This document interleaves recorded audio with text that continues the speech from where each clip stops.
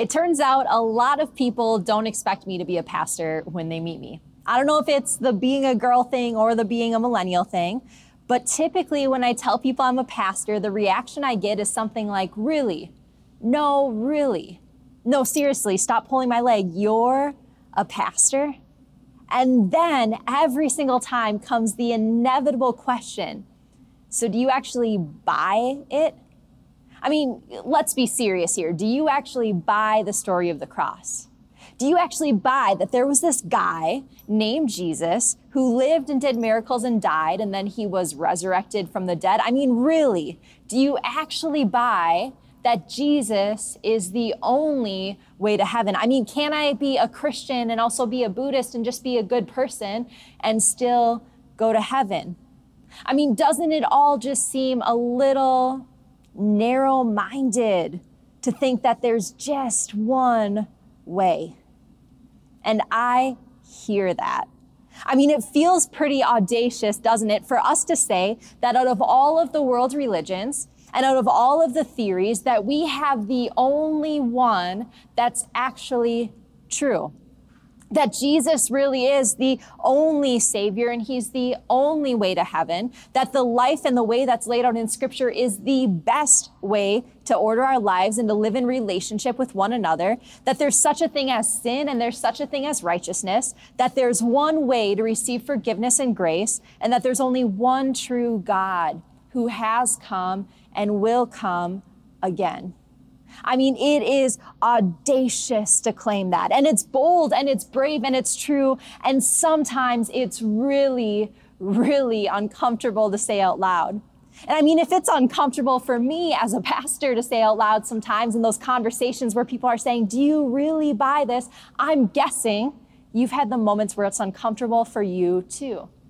Well, we're in this series this summer where we are asking the questions that everyone else is asking about Christians. So in the first week, we asked, why are Christians so divided? And in the second week, we asked, why are Christians so anti? And today we are asking a question that's been this common chorus for Christians all throughout the centuries. Why are Christians so narrow-minded? So if you've ever been asked this question or you've been tempted to ask this question yourself in your own faith journey, you are not alone. In fact, in this 2019 Barna research study that came out, they asked non-Christians to describe their Christian friends and neighbors, and narrow-minded, it actually topped the list. Narrow-minded, it actually beat out puritanical and invasive and uptight and foolish and racist and selfish and hurtful and unhappy. More than half of all non-Christians described their Christian friends and neighbors as narrow-minded. Narrow-minded also beat out hopeful and caring and friendly and encouraging and generous and misunderstood and good-humored. That's problematic, right? Because why choose a way that more people describe as narrow-minded than anything else? And how do we make something that other people see as narrow-minded actually attractive and desirable and worth committing your entire life to? I mean, that's always my reaction when people ask if I actually believe this, even if they think it seems a little narrow-minded, is I say, why else, unless I actually believe that this is actually true and that this is the best way to live, why else would I dedicate my entire life and all my beliefs and all my sacrifice to this way of following Jesus if I didn't believe deep down that this was 100% true? So how do we press into that question today and come out of today even better prepared to live a life that honors and follows Jesus and yet is also still attractive and invitational and worth following and dedicating our lives to? Well, Jesus owned the idea that following him meant committing to a very narrow way. In fact, in Matthew 7, starting in verses 13 and 14, Jesus said this about his way. He said, "Enter by the narrow gate, for the gate is wide and the way is easy that leads to destruction, and those who enter by it are many.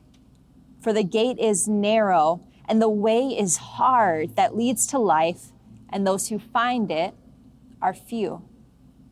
And yet, just a few sentences earlier, Jesus also said this. He said, ask and it will be given to you. Seek and you will find. Knock and it will be open to you. For everyone who asks receives, and the one who seeks finds. And to the one who knocks, it will be opened. So this way that Jesus has it, it's narrow, but it's not hidden. This way is narrow, but it's not bad. This way is narrow, but it is not impossible to find. You see, narrow way doesn't have to mean narrow-minded. In fact, the fact that we've been invited to a way that is narrow and it is unique and it is set apart, that is the whole point of being God's people. From the very beginning, God's people have been called to be set apart, to be holy, and to commit themselves to living lives of personal and relational purity in a culture that will test and tempt and try them. And the biggest trouble that God's people have gotten themselves in from the very beginning, as we'll see when we jump into Judges later this summer, is when the people of God believe that they can have it all. When they believe that they can have all the benefits of culture and still have the set apartness offered by God. When they believe that they can have the blessing without the calling. When they believe that they can be successful in doing things the wrong way and not have to reap the consequences of that, instead of reaping the benefits of being successful and faithful in God's eyes. I mean, that's the whole point of the Sabbath for God's people, is that it makes them less productive than the culture around them in the short term, but in the long term, it's a better way to live. You see, God has repeatedly throughout centuries and cultures called his people to realize that faithfulness to him will call for sacrifice, and it'll call for uniqueness, and it'll call for wrestling and a reliance on the grace that he offers to try to walk the narrow way again. Jesus invites us to follow this narrow way, but it is a way that we get to walk with our eyes wide open. It's a way that we walk, knowing that the one who goes before us and beside us and behind us, that he will guard us. And he invites us to walk it, having created that narrow path and walked that narrow path himself. It's because we're invited to walk the narrow way that we are invited to live lives of great specificity, lives committed to carrying out the uniqueness of the cross. In Ephesians 5, we are called to do something that is so big, and it's so bold, and it's so audacious that it would be impossible for us to do if not for the one who calls us toward it. You see, Paul, in writing under the guidance of the Holy Spirit to the church in Ephesus, he writes this in verse 1 of chapter 5. He says, "Therefore be imitators of God as beloved children." You see that call, it's right up there with "be holy as I am holy." It is this big call to an imperfect people, a call that seems to be this impossible life of walking and relating with people and with God as God does with other imperfect people. And yet this call, it comes with its own beauty. In verse 2, it says, "And walk in love as Christ loved us and gave himself up for us, a fragrant offering and a sacrifice to God." The call is to walk narrowly in the way of love and sacrifice. It's not merely to walk this strange path, to sort of self-flagellate ourselves in the way of the gospel, but it is to follow the example and the way of Christ, the ultimate example of sacrifice, who walked a sinless life all the way to the ultimate sacrifice of the cross, who modeled what it looked like to have a perfect relationship with the Father and with others, and who invited us to seek a narrow way that can only be found in him. And in doing so, to have not only our eternities, but actually to have our entire lives transformed by the story of the gospel. Paul goes on to get really specific what this narrow way looks like. In verses 3 through 4, he says this. He says, "But sexual immorality and all impurity or covetousness, it must not even be named among you, as is proper among saints. Let there be no filthiness or foolish talk, nor crude joking, which are out of place, but instead let there be thanksgiving. And then continuing in verse 15, Paul writes this. He says, look carefully then how you walk, not as unwise, but as wise, making the best use of the time because the days are evil. Therefore, do not be foolish, but understand what the will of the Lord is. And do not get drunk with wine, for that is debauchery, but be filled with the Spirit, addressing one another in psalms and hymns and spiritual songs, singing and making a melody to the Lord with all your heart, giving thanks always for everything to God the Father in the name of our Lord Jesus Christ, submitting to one another out of reverence for Christ. Now, the culture of the church in Ephesus, who Paul was writing to, it's not unlike the culture of today, where things like immorality or crude joking or drinking to excess wasn't rare, but they were actually invited norms. It was a part of how most people lived their lives. And we're choosing to walk this narrow way in the way of Jesus would be seen as being narrow-minded and would even involve some social risk. But what I love about what Paul does here is that Paul doesn't just provide a list of don'ts for the church. He provides a list of do's. In other words, behind every no is an emphatic yes. In Ephesians, it's not no filthy or foolish or crude talking, but it's also yes to thanksgiving. It's not no foolish thinking, but it's yes to actually understanding who God is and what he calls us to. It's not just no drinking to excess, but it's yes to having these healthy, fulfilling relationships with one another, where we address each other with the hope that can only come from God. Yes to thankfulness to God, and yes to gladly submitting to one another as Christ taught and Christ modeled. The model that's set up all throughout Scripture. It's not just some model of self-flagellation, of just embracing pain and awkward sacrifice in order to prove how much better and how much holier we are than everybody else in the world. Instead, it's intentionally choosing to pursue the way of God for God's glory and for our neighbor's good. We pursue the way of God because the way of God really is the better way to live. I love the way that covenant theologian Klyne Snodgrass summed it up in his section of the summary of the scripture in the book of Ephesians. He says this, the Christian faith, it is not a passive religion. It is an aggressive pursuit of the productive and the beneficial. You see, here at ECC, following the way of Jesus means that we say yes to a life of simplicity, to choosing what's truly good over everything that glitters, to focusing in really well to the unique path that God has called each of us to instead of dividing our attention.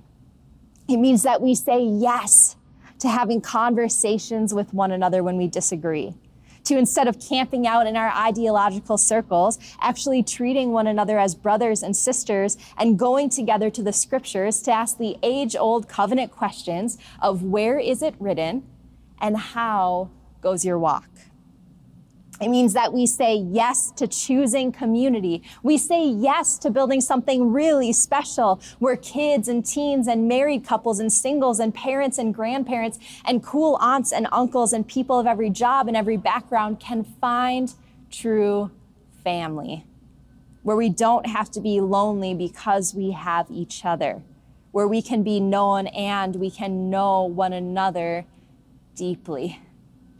It means that we say yes to raising up the next generation instead of just waiting for them to grow up.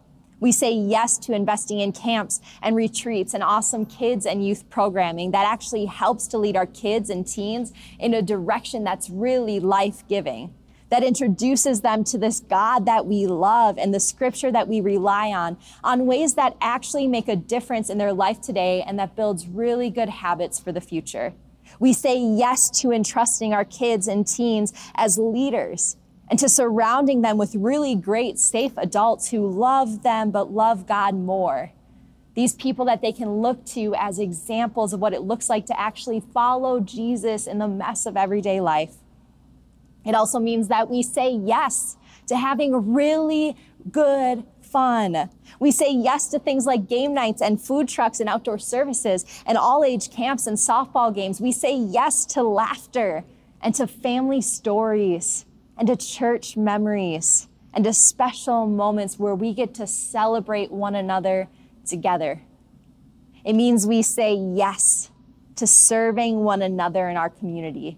We say yes to making a positive difference in the lives of our brothers and sisters locally and globally, not because it makes us feel good, but because it models to a wanting world what it looks like to belong to one another and to love one another and to care for one another as Christ modeled and taught in the Gospels. And when we follow this way, we find that though the path may be narrow and though the call may be great, we live the life we have always longed for the most.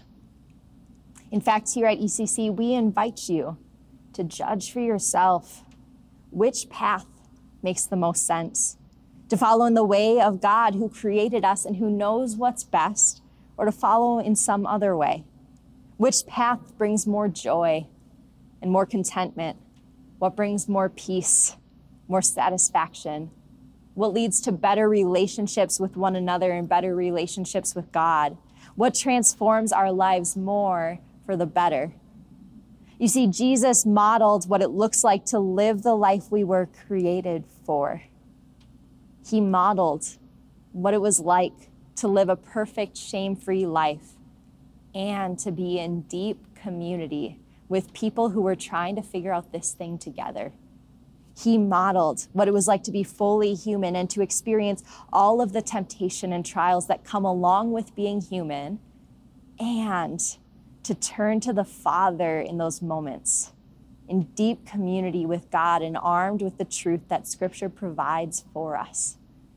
He modeled what it was like to live with really gentle grace for people in really difficult situations, fellow wanderers on this pathway of trying to discern what the Lord calls of us, and to hold his voice steady with the conviction that only truth provides, to be able to speak both words of grace and at the same time words of deep truth.